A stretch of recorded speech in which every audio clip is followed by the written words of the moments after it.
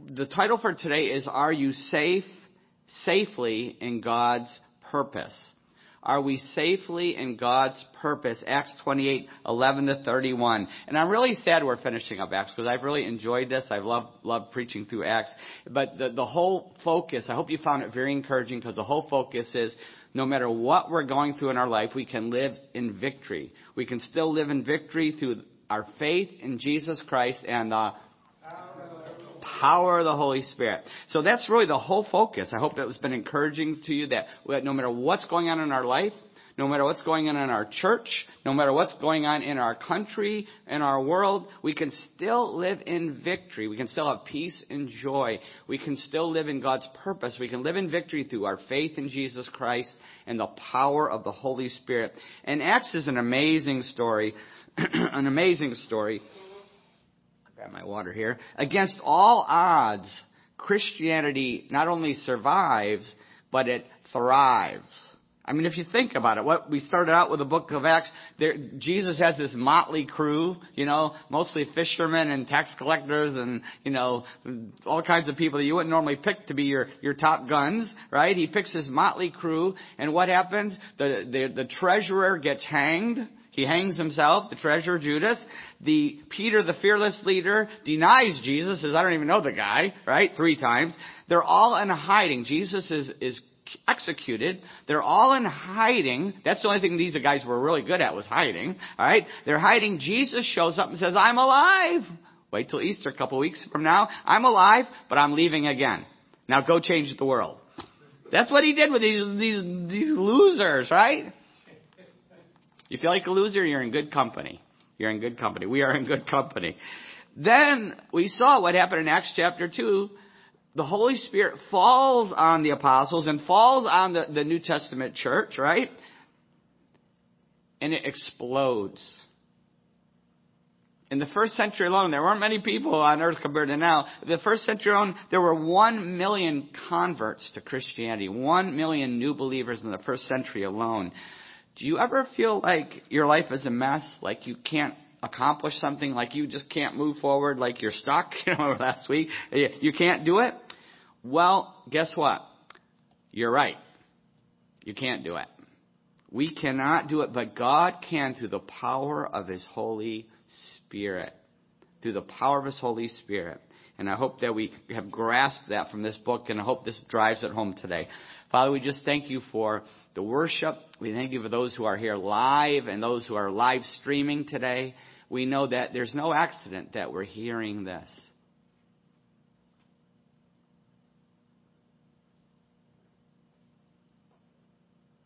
That your Holy Spirit has a purpose for our life. That you want to do something in our heart today. We pray that your Holy Spirit would move in Jesus' name. Amen. Okay, so saw the 5 S's. Acts 27 and 28, 5 S's, right? Paul sails for Rome, right? And then they hit the storm, good. And then there was a shipwreck, good. We're doing great. And then they were stranded on the island, right? Gilligan's Island. And now today, we are going to see they are safely in Rome. Did you get it? I got Saved, good, right? They were saved. Paul is safely in Rome. I'll read the passage first of all. I guess I'll read it off of the monitor here. So, starting with verse 11, after 3 months, we put out to sea in a ship that had wintered in the island, and it was an Alexandrian ship with the figurehead of the twin gods Castor and Pollux.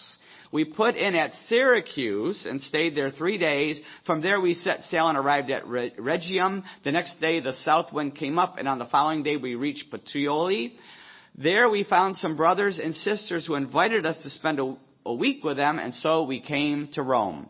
The brothers and sisters there had heard that we were coming, and they traveled as far as the Forum of Appius and the 3 taverns to meet us. At the sight of these people, Paul thanked God and was encouraged. When we got to Rome, Paul was allowed to live by himself with a soldier to guard him. 3 days later, he called together the local Jewish leaders. When they had assembled, Paul said to them, "My brothers, although I have done nothing against our people or against the customs of our ancestors, I was arrested in Jerusalem and handed over to the Romans. They examined me and wanted to release me because I was not guilty of any crime deserving death. The Jews objected, so I was compelled to make an appeal to Caesar. I certainly did not intend to bring any charge against my own people. For this reason, I have asked to see you and talk with you. It is because of the hope of Israel that I am bound with this chain." They replied, "We have not received any letters from Judea concerning you, and none of our people who have come from there have reported or said anything bad about you. But we want to hear what your views are, for we know that people everywhere are talking against this sect." They arranged to meet Paul on a certain day and came in even larger numbers to the place where he was staying. He witnessed to them from morning till evening, explaining about the kingdom of God and from the law of Moses and from the prophets. He tried to persuade them about Jesus. Some were convinced by what he said, but others would not believe. They disagreed among themselves and began to leave after Paul had made this final statement. "The Holy Spirit spoke the truth to your ancestors when he said through Isaiah the prophet, 'Go to this people and say, you will be ever hearing but never understanding. You will be ever seeing but never perceiving. For this people's heart has become calloused. They hardly hear with their ears, and they have closed their eyes. Otherwise they might see with their eyes, hear with their ears, understand with their hearts, and turn, and I would heal them.' Therefore, I want you to know that God's salvation has been sent to the Gentiles, and they will listen." For 2 whole years, Paul stayed there in his own rented house and welcomed all who came to see him. He proclaimed the kingdom of God and taught about the Lord Jesus Christ with all boldness and without hindrance. Wow. Here we go. Paul is safely at Rome. Safely at Rome. Some safety. He's chained to a Roman soldier, right? He's chained 24 hours a day. He had to be chained. They would work in shifts. They'd chain themselves to him. Chained to a Roman soldier waiting for a trial before Caesar. It'd be like, the president, right? And he will finally, we're going to talk about this next week when I do a bridge from Acts to the book of Romans. We're going to do a bridge, and we're going to see he will finally be released, actually, from this imprisonment. But then he will go on a mission trip and write more books of the Bible, and then he's going to be rearrested and brought back to Rome, and at that point he's going to be beheaded. Paul was beheaded by the Roman emperor and his henchmen. But still, Paul, I still say he is safely in God's will and purpose. Both times. Both this time when he's going to be released, he was safely in God's purpose and will. He was called there, remember, he's called to Rome. But even when he's beheaded, he's still in God's purpose. Safely in the purpose. Both times. We are safer if we are in God's will and purpose. We are safe as anywhere we could be. If you are in God's will and purpose, wherever you are, even in a battlefield, even if, say, you're in the Ukraine and you're helping take supplies like Tima, who we've been supporting and praying for, like Tima. He is safer there in the Ukraine with all those missiles flying down. He is safer there than we are in our hot tub here in New Hope. Because if we're in God's will, we're safe. Nothing can touch us without God's permission. And if something does touch us, that means God gave the permission for it. That's what that means. There's a purpose in this. A purpose. When I was a youth pastor for 10 years, and I remember starting an inner city ministry. A lot of you have heard about it. It was dangerous. It was crazy where we were.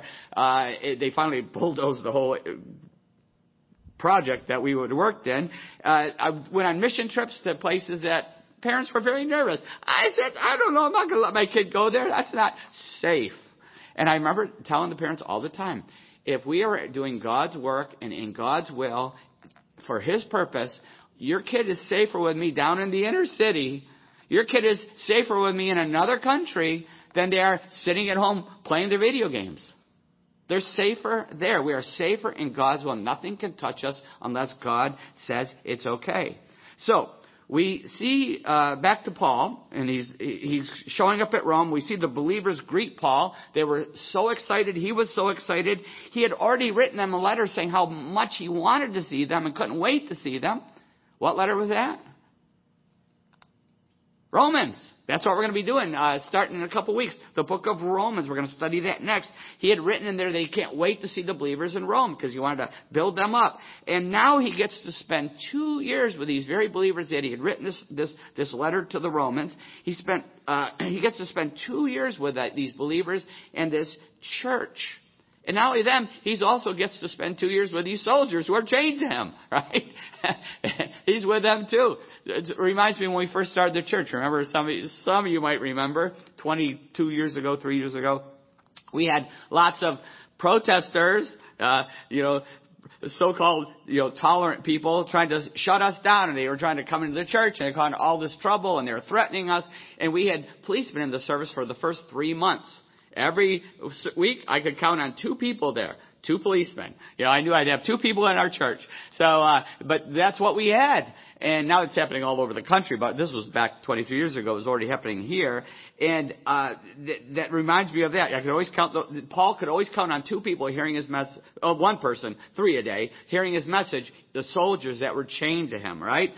But he also gets to spend this time with these believers.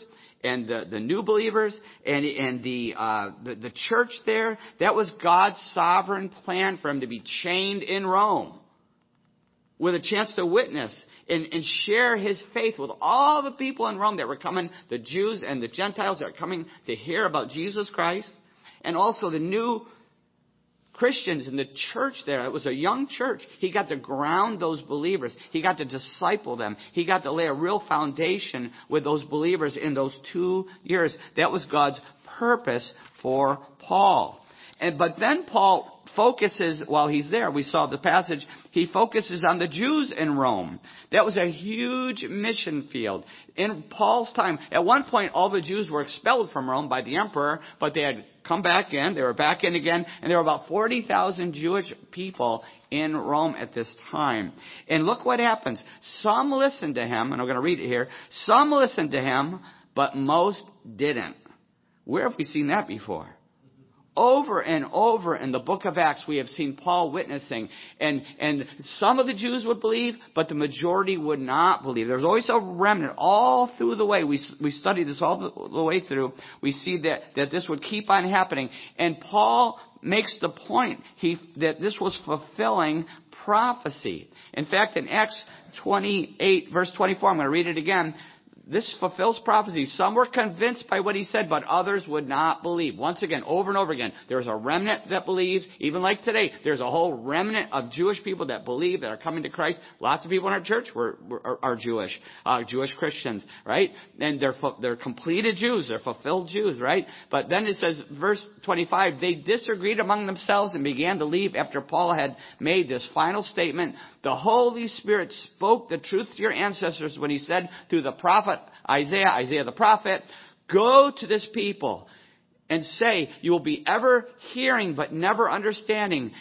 You will be ever seeing but never perceiving, for this people's heart has become callous. They hardly hear with their ears, they have closed their eyes. Otherwise they might see with their eyes, hear with their ears, understand with their hearts, and turn, and I would heal them. And we see that this fulfilled a prophecy. The prophet Isaiah prophesied that when the Messiah came, the majority of the Jewish people would not receive him because their hearts had become callous. They had closed their ears. They had shut their eyes. And so God says, fine, you're going to stay that way. I'm going to send the Messiah to the Gentiles. And after the time of the Gentiles is fulfilled, I'm going to open your eyes once again. But the prophet Isaiah prophesied that very thing. People say, why do Jewish people don't accept the Messiah? It was prophesied. God said that was what was going to happen. And not only God through the prophet Isaiah, but then Jesus repeated that very exact prophecy. He repeated that same thing when the Pharisees were turning the people against him and most of the Jews were rejecting him. He repeated that very prophecy. It was prophesied. Jesus, the Holy Spirit, predicted that the majority would reject the Messiah. But there has always been a remnant. In Jesus' day, there was a remnant. You talk about the first church was Jewish. All the believers were Jewish. There were no Gentile believers until they were scattered. Remember, we saw that in Acts 4. They were scattered to the Gentiles, right? But there's always been a remnant. And that prophecy will hold. It was prophesied that it would hold until the second coming. And that's the pattern that we've seen all throughout these 2,000 years. The majority of Jews reject Jesus, but there's always a remnant that does believe him. But finally, that prophesied that when Jesus comes again, at the second coming, the surviving remnant is going to embrace Jesus Christ. When Jesus comes again, there's only going to be a remnant alive because most of the Jews are going to be killed by the Antichrist and persecution. But the remnant that is left is going to turn to Jesus Christ and embrace Jesus Christ. At the time when Armageddon, when the armies of the world are coming against Israel, can we see that happening? You better believe you can see it happening now, right? Jesus is going to return and save them. Jesus Christ will come and save them. In fact, I'm just going to read this passage. It's powerful. Powerful. In Zechariah 12, verse 1, it says this. This is the word of the Lord concerning Israel, the Lord who stretches out the heaven, who lays the foundation of the earth, and who forms the spirit of man within him, declares, I'm going to make Jerusalem a cup that sends all the surrounding peoples reeling. Judah will be besieged as well as Jerusalem. On that day when all the nations of the earth are gathered against her, Armageddon, right? I will make Jerusalem an immovable rock for all the nations. All who try to move it will injure themselves. On that day I will strike every horse with panic and its rider with madness, declares the Lord. I will keep a watchful eye over the house of Judah, but I will blind all the horses of the nations. Then the leaders of Judah will say in their hearts, the people of Jerusalem are strong because the Lord Almighty is their God. On that day I will make the leaders of Judah like a fire pot and a wood pile, like a flaming torch among the sheaves. They will consume left and right all the surrounding peoples, but Jerusalem will remain intact in her place. Read the book of Revelation if you want to see this fulfilled. Verse 7, the Lord will save the dwellings of Judah first, so that the whole honor of the house of David and of Jerusalem's inhabitants may not be greater than that of Judah. On that day, the Lord will shield those who live in Jerusalem, so that the feeblest among them will be like David, and the house of David will be like God, like the angel of the Lord going before them. On that day, I will set out to destroy all the nations that attack Jerusalem. This is the battle of Armageddon. The final judgment. Now here we go. And I will pour out on the house of David and the inhabitants of Jerusalem a spirit of grace and supplication. They will look on me, the one they have pierced.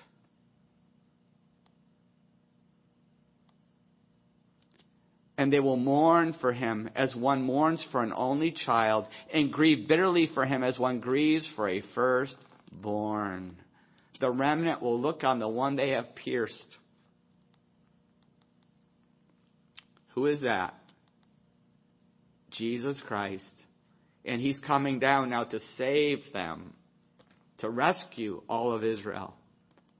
And they're going to turn to him en masse, completely turn to Jesus Christ. The whole remnant will turn to Jesus. But until then, the majority, isn't that powerful? But until then, the majority of Jews will reject the Messiah. It breaks my heart. My Jewish friends, I pray for them. I witness to them. I just hope they put their faith in Jesus Christ. But the majority will reject the Messiah, as Isaiah said, as Jesus Christ said, and now as Paul slams the exclamation point on it. But notice something about Paul's ministry here. It's very interesting. Paul was not seeker sensitive. He was not. Churches all want to be seeker sensitive now, right? He was not seeker sensitive. The church in the USA today, their main goal, I've been to a lot of training seminars, never offend anybody. Never offend anybody. That's the whole goal. Preach carefully. Leave anything out in the Bible that's going to upset somebody. Don't say it. Because you want everybody to come and be happy, right? Skip anything offensive. The pastors, they're my friends, and I can't take it anymore. They preach carefully. They skip anything offensive. And as a result, what they preach is a false gospel. They're preaching a false gospel. They're telling people you can believe anything you want and live any way you want, and you can still be a Christian. That's what they're telling people by not telling them what the Bible really says. They're preaching a false gospel. And they produce fake believers. Fake believers. They're not real believers. They're fake believers. They haven't heard the full gospel. They haven't heard the Word of God fully. So they're accepting something that's not real. They've been inoculated to the true gospel. And as a result, most of these fake believers are conformed to the world. They live just like the world, think just like the world. They don't have a biblical worldview. I heard the last thing that Barna said, only 6% of people in the United States have a biblical worldview. They actually believe the Bible and everything has to go through God's Word. Only 6%. But if half the country thinks they're Christians and only 6% have a biblical worldview, what does that tell you about the 44%? Fake. Deceived. They've been self-deceived. They don't get that. But Paul was not seeker sensitive. He preached the truth. Speak the truth in love. We have to speak the truth in love. Paul was Holy Spirit sensitive, not seeker sensitive, Holy Spirit sensitive. That's what we're called to be as pastors. That's what we're called to be as Christians. Holy Spirit sensitive. He preached the truth. He followed the Holy Spirit's leading no matter where it went. He followed that. And in Acts 28:28, he says, therefore I want you to know that God's salvation has been sent to the Gentiles and they will listen. He went with the Holy Spirit's leading. Are we Holy Spirit sensitive? Even if it means sounding intolerant, even if it makes us unpopular, even if it makes our church shrink, are we Holy Spirit sensitive? Are we doing that? Do we follow the Holy Spirit? Do we look for the open doors just like Paul did? He tried the Jews and then he went to the Gentiles. He was following the open door, the Holy Spirit's leading. And when we follow the Holy Spirit's leading, are we looking for God's open doors? Are we ready with God's Word? Ready with God's Word to share that? I hear people all the time say things that are not biblical, and I'm always trying to be ready with the Word of God. I hear people say one of the most common ones is God's going to let everybody into heaven. There's a thinking out there in America. That's the American religion, right? The American Christianity, God's going to let everybody in heaven. The Pope said it this week. The Pope. I remember growing up, the Pope said everybody's going to hell, but now the newest Pope has gone to the other way. He's like, everybody's going to heaven. Did you see that? Pope Francis? Everybody's going to heaven. You're all going to go to heaven. Doesn't matter. Jesus is going to catch everybody before they hit hell. Everybody, even Judas, I think he mentioned Judas, he was going to even go to heaven. It was crazy because that completely contradicts what Jesus said. In John 14:6, Jesus said, I am the way and the truth and the life. No one comes to the Father except through me. And my good Catholic friends believe that, by the way. When I'm out in the streets doing our pro-life ministries and trying to save the babies, that every one of them believes Jesus is I am the way, the truth, and life. No one comes to the Father except through me. They don't fall for this what I call an apostate pope. They don't fall for that. Jesus is the only way. If people have, they come up with this false gospel, we're all going to heaven, I always come back with John 14:6. I'm the way and the truth and the life. No one comes to the Father except through me. I just keep saying it. I just keep saying this. And that's where we have to be. I don't know if you saw in the news this week, but there was an NCAA wrestler comes under fire. Did you see the wrestler from Penn State? Penn State wrestler Aaron Brooks won his third consecutive individual NCAA title on Saturday. Brooks' win helped Penn State finish first place. They took first in the nation for their 10th team title. Brooks also has 3 Big Ten titles on his resume. The 22-year-old put his belief in Jesus Christ at the forefront after winning the title. He talked about his faith had helped him win the victory. It's everything. Christ's resurrection is everything, Brooks said after the match. But not just his life, his death, and his resurrection. You can only get that through him. You can only get that through him. The Holy Spirit only through him, through Jesus. It's the only way. No false prophets. No Muhammad or anyone else. Woo! Here we go. Only Jesus Christ himself. He said the Holy Spirit was everything to him. He could be preaching through Acts for us, couldn't he? And pointed out a verse from the Bible that helped him. They didn't mention the verse. It's probably John 3:16. I'm blessed. God used me. He gave me this platform for this right here. It's all for his glory. Amen. Powerful, right? And the press just raved about him, and they just fawned over him, and the president called him and congratulated. No, it hit the fan, it hit the fan, man. But he spoke the truth. He spoke the truth. It hit the fan. But he's not backing down. He didn't issue an apology. He didn't say, I was wrong. I shouldn't have, blah, blah. No, he is not back down 1 inch. Not 1 inch. Because he spoke the truth. I'm not saying we all have to be quite as bold as this guy, but we got to speak the truth. I'm the way, the truth, and life. No one comes to the Father except through me.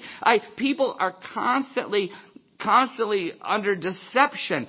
There's more Christians, people who claim they're Christians talk to me and they make a mistake with us. They say, well, I'm a Christian, but I think X, Y, and Z is still okay.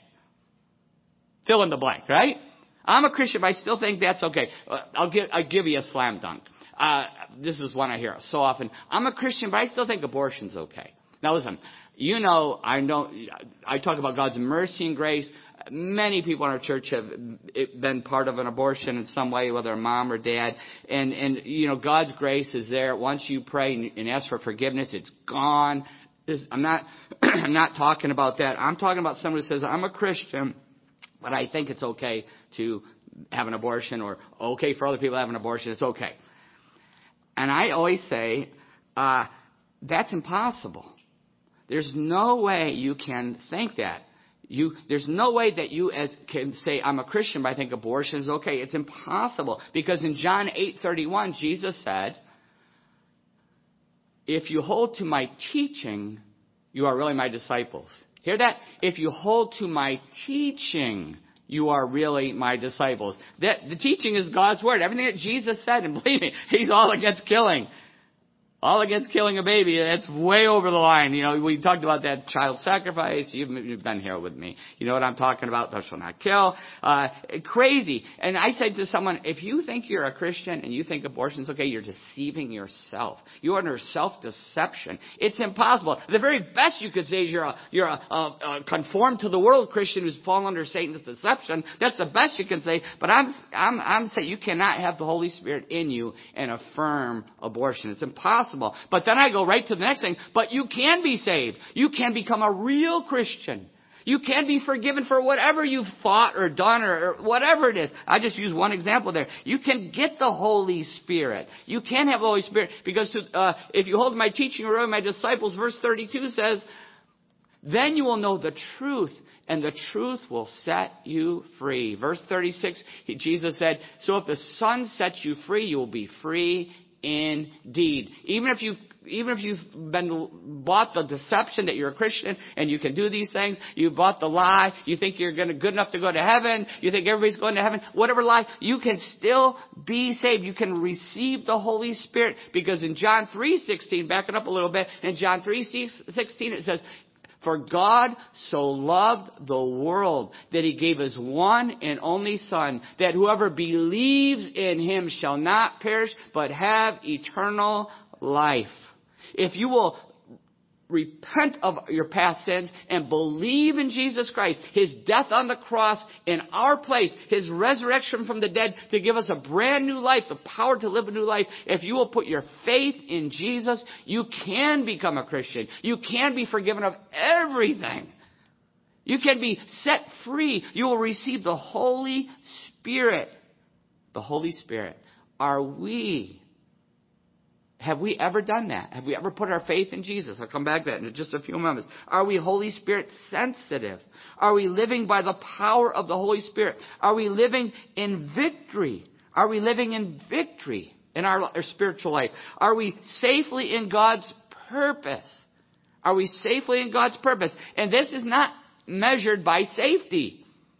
If we are safely in God's purpose, it's not measured by safety. Look at Paul. He's chained. He's going to be beheaded. It's measured by the fruit of the Holy Spirit. That's how we measure if we're safely in God's purpose, is the fruit of the Holy Spirit in our life and as that's pouring out to other people. Are we safely in that? Are we staying in God's purpose? Are we staying in God's purpose? Are we persevering no matter how rough it gets? No matter how lonely we get? No matter how isolated we are. If we're a true Christian, we're isolated, right? We're isolated no matter how isolated. You may be the only true Christian at your workplace. You may be the only true Christian in your school grade.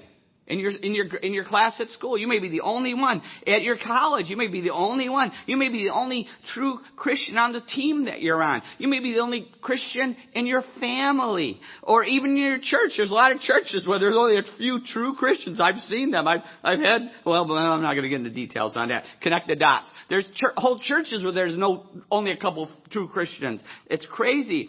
And sure, some in your wherever you are, work or school or wherever, they may claim to be Christian, but it's not real faith. And they're not really living it. Or if they are, you don't even know if they're Christian because they're undercover Christians. There's so many undercover, there's a lot of undercover. I'm a Christian, but I just don't tell anybody. I don't want anybody to know it. I don't want to lose something, lose popularity, lose something. So at work, don't want to lose that promotion, don't want to lose that raise, right? And so we're undercover Christians, which, well, we'll let you figure that one out if that's real or not. But will we persevere in God's purpose even if we're alone? Even if we're alone. Will we persevere? And you're going to see why I'm setting this up for this. Even if we're alone, will we persevere? One of the best examples of this I learned recently through an aunt. You probably wonder why I brought this in. Laurel, my youngest daughter, wanted an ant farm. She's desperate for an ant farm. She wants pet ants. She wants pet everything, as you know. But she really wanted pet ants. So I went online and I found this ant farm. Isn't this cool? It's blue goo. I call it blue goo. But you plug a light in and there's this blue gel. And it's what they use to send the ants up into space with. And then they come back again, and it has enough food and water in it, and then they study the ants and all that. And so I got this, and I plugged it in, and we got harvester ants online. I don't know, 25 or 50. I can't remember how many. There's a lot of ants. We poured them in. They start digging through the blue goo, and they're having a great time, and they're digging, and they're making their tunnels. And it was fun for about a day, and then she's on to the next pet, right? But I'd plug it in and we look, and it was fun. Guy Allen liked it. I would always send a guy the latest update on my blue goo ants. But then they start to die, because ants don't live forever, and I'm not putting new ones in. It was winter time, and they start dying off, and after about a month, half of them were dead, and then after another month, almost all were dead. Pretty soon there's only like 3 or 4 ants in there. They're still working, and they're burying the dead ones, and I would scoop them out. I'd open up the top and scoop out the dead ants and, bury them for real. So then all of a sudden there's only a couple ants, and they're in there, and then there's only 2 ants. And all of a sudden there's only 1 ant. And that 1 ant buried the other ones. He would take them down deep in the hole and he buried them, and I would try to get them out. The one I couldn't get out. And he just kept going. And then I'd get up the next morning thinking he's going to be dead. He's still there. And he's still there. A month after the last ant died, he is still going. And then I see him starting to stagger. I know he's starting to weaken, but he's staggering around in there. I'm like, no, don't. And I named him Methuselah.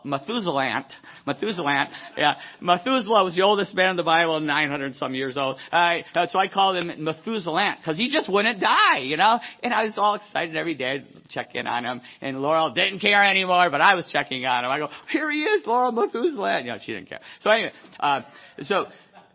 the guy did. I kept sending it to Guy. I kept sending Guy pictures and stuff. And so finally one day, he wasn't there. He had crawled down to the very deepest part of the tunnel, where there's a tiny little tunnel, and he buried himself at the very bottom. But that ant showed me something. He never quit. He was like the Martian by himself, the astronaut in the Mars, totally by himself. No one else around. But he kept being faithful. He kept digging, and he kept doing what he was supposed to do. And I was like, you know what? That's like what Jesus said. Will I find faith on the earth when I return? Will people keep being faithful? Will anybody still have the faith when I return? And will we persevere in God's purpose for our life? Will we persevere? Don't let me forget that. I'm going to put more ants in it soon. All right. So will we persevere in God's purpose for our lives? I'm going to tell you a sad story of somebody who didn't persevere. I'm going to end with this, actually. Someone who did not persevere. Someone who quit. It's connected to Acts 28, which we're studying, believe it or not. In Acts 28, while Paul was under this house arrest, chained to this soldier, he wrote a letter to the church in Colossae. And it's in the book is Colossians 4, verse 14. And listen to what he says here. Our dear friend Luke. Now, you know Luke, he wrote the book of Luke, and he wrote the book of Acts, right? Our dear friend Luke the doctor and Demas send greetings. All right? So here he's writing from Rome to the church in Colossae, and he writes this very thing. Then in Philemon, we see in Philemon verse 23, Epaphras, my fellow prisoner in Christ Jesus, sends you greetings, as do Mark, Aristarchus, Demas, and Luke, my fellow workers. He's writing all this from Rome. All right? I'm sorry. Yeah, from Rome here in Acts 28. This is where he is, okay? But then Paul was imprisoned again. He got loose. He did his big mission trip. He wrote lots more letters that we now have in our Bible. But he's in prison again, and this time there's great danger. This time he's not going to escape, as we're going to see next week. This is a lot more dangerous time. But look what he writes in 2 Timothy 4:10. He writes in 2 Timothy 4:10, in this next imprisonment, he says, for Demas, because he loved this world, has deserted me and has gone to Thessalonica. Demas loved this world and deserted Paul. And more importantly, and more sadly, he deserted Jesus Christ. He left his faith behind. Where was Demas? He disappeared. He was sucked in by the world. He was conformed to the world. Conformed to the world. We don't know where Demas ultimately ended up. We know he started out in Thessalonica, but he just disappears from history. But we do know Luke. We kept seeing Luke was listed with Demas. We know where Luke was with Paul till the end. And now we know all about Luke. He wrote the book of Acts that we just preached through. But it's sad, it's sad to read this, but I've seen this happen so many times in 35 years of ministry. I've seen this happen so many times in this church. So many have backslidden, have started out on fire, have witnessed and been baptized and led ministries, but then sometimes they'll move, and once they move, they just never find that church, and they kind of fade. Their faith fades away, or they while they're here, they start to fall back into some old stronghold in their life, something that God has set them free. Maybe they had a drinking problem, and they fall back into alcohol. All of a sudden, they're drinking. I'm like, what are you doing? You were finally set free from your addiction to alcohol, and you've gone back to it, the alcoholism, the addictive sin. Some of them gone back to smoking pot. They've been free from pot for years, and now it's legal. I can smoke it again. No, it was an addiction for you. It was an addictive sin. Drugs are, no matter if it's legal or not, they're destructive. And they'll fall back into a sexual sin, that they've been free. They'll lose their marriages and just implode, lose their marriages. Just so many sad stories, heartbreaking stories. People that, shared their testimony and now aren't anywhere near the Lord, completely lost their faith, or cold as a fish, spiritually. It's sad. Will we finish well?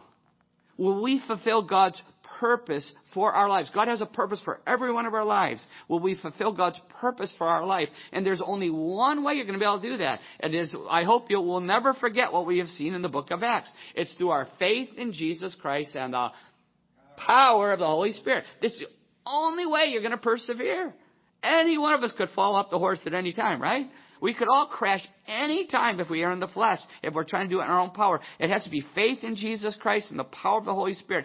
Every day, I hope you wake up, and I hope you take this home after 2.5 years of the book of Acts, hearing this over and over again. I hope that the first thing you will say every morning is, I can live in victory. I can live in victory through faith in Jesus Christ and the power of the Holy Spirit. I hope that you just keep saying that every morning. Start off that way because it's guaranteed. There are so many promises in God's Word that guarantee this. Every time you get hit, every time I get hit, we have to do something very important. We have to quote God's Word. Remember Jesus in the wilderness? He's getting attacked by Satan in the flesh, right? And Satan's attacking him, well, in the spirit. But Satan's right there with him, and he's after him. And every time, what did Jesus do? It is written. He quoted the Word of God. And finally, after the third time, Satan fled from him. The Word of God. And that's what we have to quote God's promises. One I'm locked in on right now. You can steal this from me if you want. In Acts 2, 9 and 10, I just can't get off of this one. For in Christ all the fullness of the deity lives in bodily form. And here we go. And you have been given fullness in Christ, who is the head over every power and authority. Every time I get hit now, the last couple of weeks I've been locked in on this one. I just say it's so powerful. I say, I have been given fullness in Christ, who is the head over every power and authority. Every time I'm hit, temptation, discouragement, whatever it is, I have been given fullness in Christ, who is the head over every power and authority. And claim your verse. Claim that. Whatever promise, write them down, memorize them, meditate on them, claim them. But the first step, before you can do that, the first step you can do that is you have to put your faith in Jesus Christ. That's the first step. Before you can have this spiritual power, before the Holy Spirit will come into you, we have to put our faith in Jesus Christ. There has to be a time when we say, God, I believe Jesus died for my sin. I repent of that old life. I walk away from that. I ask for forgiveness. I put my faith in Jesus Christ. I put my trust, my hope in Jesus Christ. His death on that cross to wash me clean. His blood to wash me clean. I put my faith in Jesus. I give my life to Him. John 3:16, for God so loved the world that He gave His one and only Son, that whosoever believes in Him shall not perish but have eternal life. Have you put your faith in Jesus Christ? Let's pray.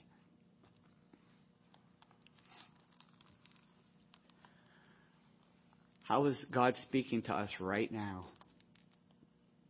Wherever you are, you might be driving your car, you might be at the beach, you might be sitting right here. How is the Holy Spirit speaking to us? Maybe you've never put your faith in Jesus Christ. You're not a Christian yet. Maybe you even thought you were, but you know now that you're not really a Christian yet. But you can do that right now. Now is the day of salvation. You can put your faith in Jesus this very second. Right where you are, wherever you are. You can put your faith in Jesus right now. The simple prayer of faith. It happens in our heart, but I always encourage people to say a simple prayer, just to put an exclamation on it and to be sure of it. But the simple prayer of faith that God, I repent of anything in my life that goes against your word. That goes against the words of your Son, Jesus Christ. I ask you to forgive me.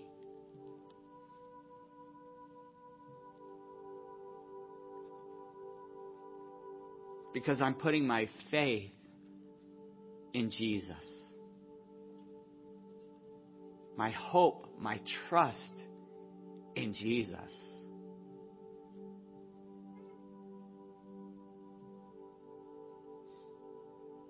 His death for my sin. His resurrection for my new life. I put my faith in Jesus. I give my life to you, God.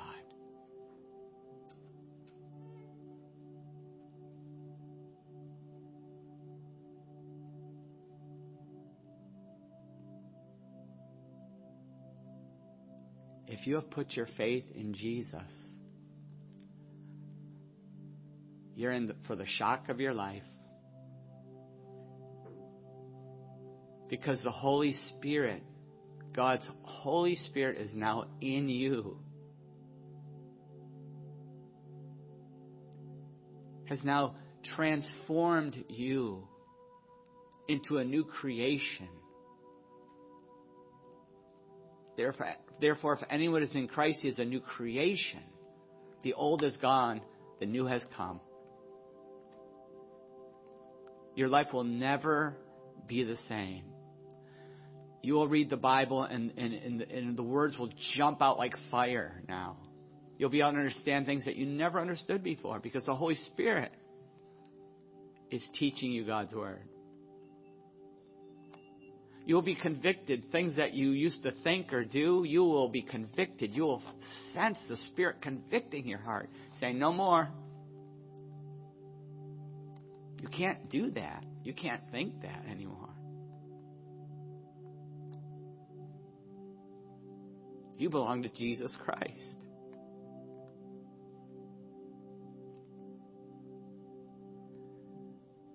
You will have power to stand against things that used to knock you down. You will now have spiritual power to keep standing by the power of the Holy Spirit. I want to encourage you, if you've put your faith in Jesus, to let somebody know. Maybe you have a family member who's a Christian who's been praying for you and sharing faith with you. Maybe someone at school, maybe someone at work, maybe me. Tell me today. Let somebody know today. Once again, I always give my email, nhcc@comcast.net. Send me an email so I can be excited. We'll be excited for you and help you grow in your faith. And for those of us who are already Christians, commit to saying every day, starting the day, I can live in victory through faith in Jesus Christ and the power of the Holy Spirit. And then claim your promises.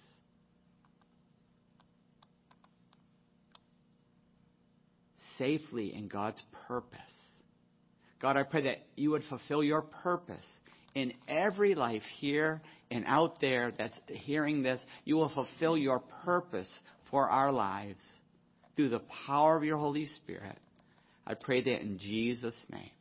Amen.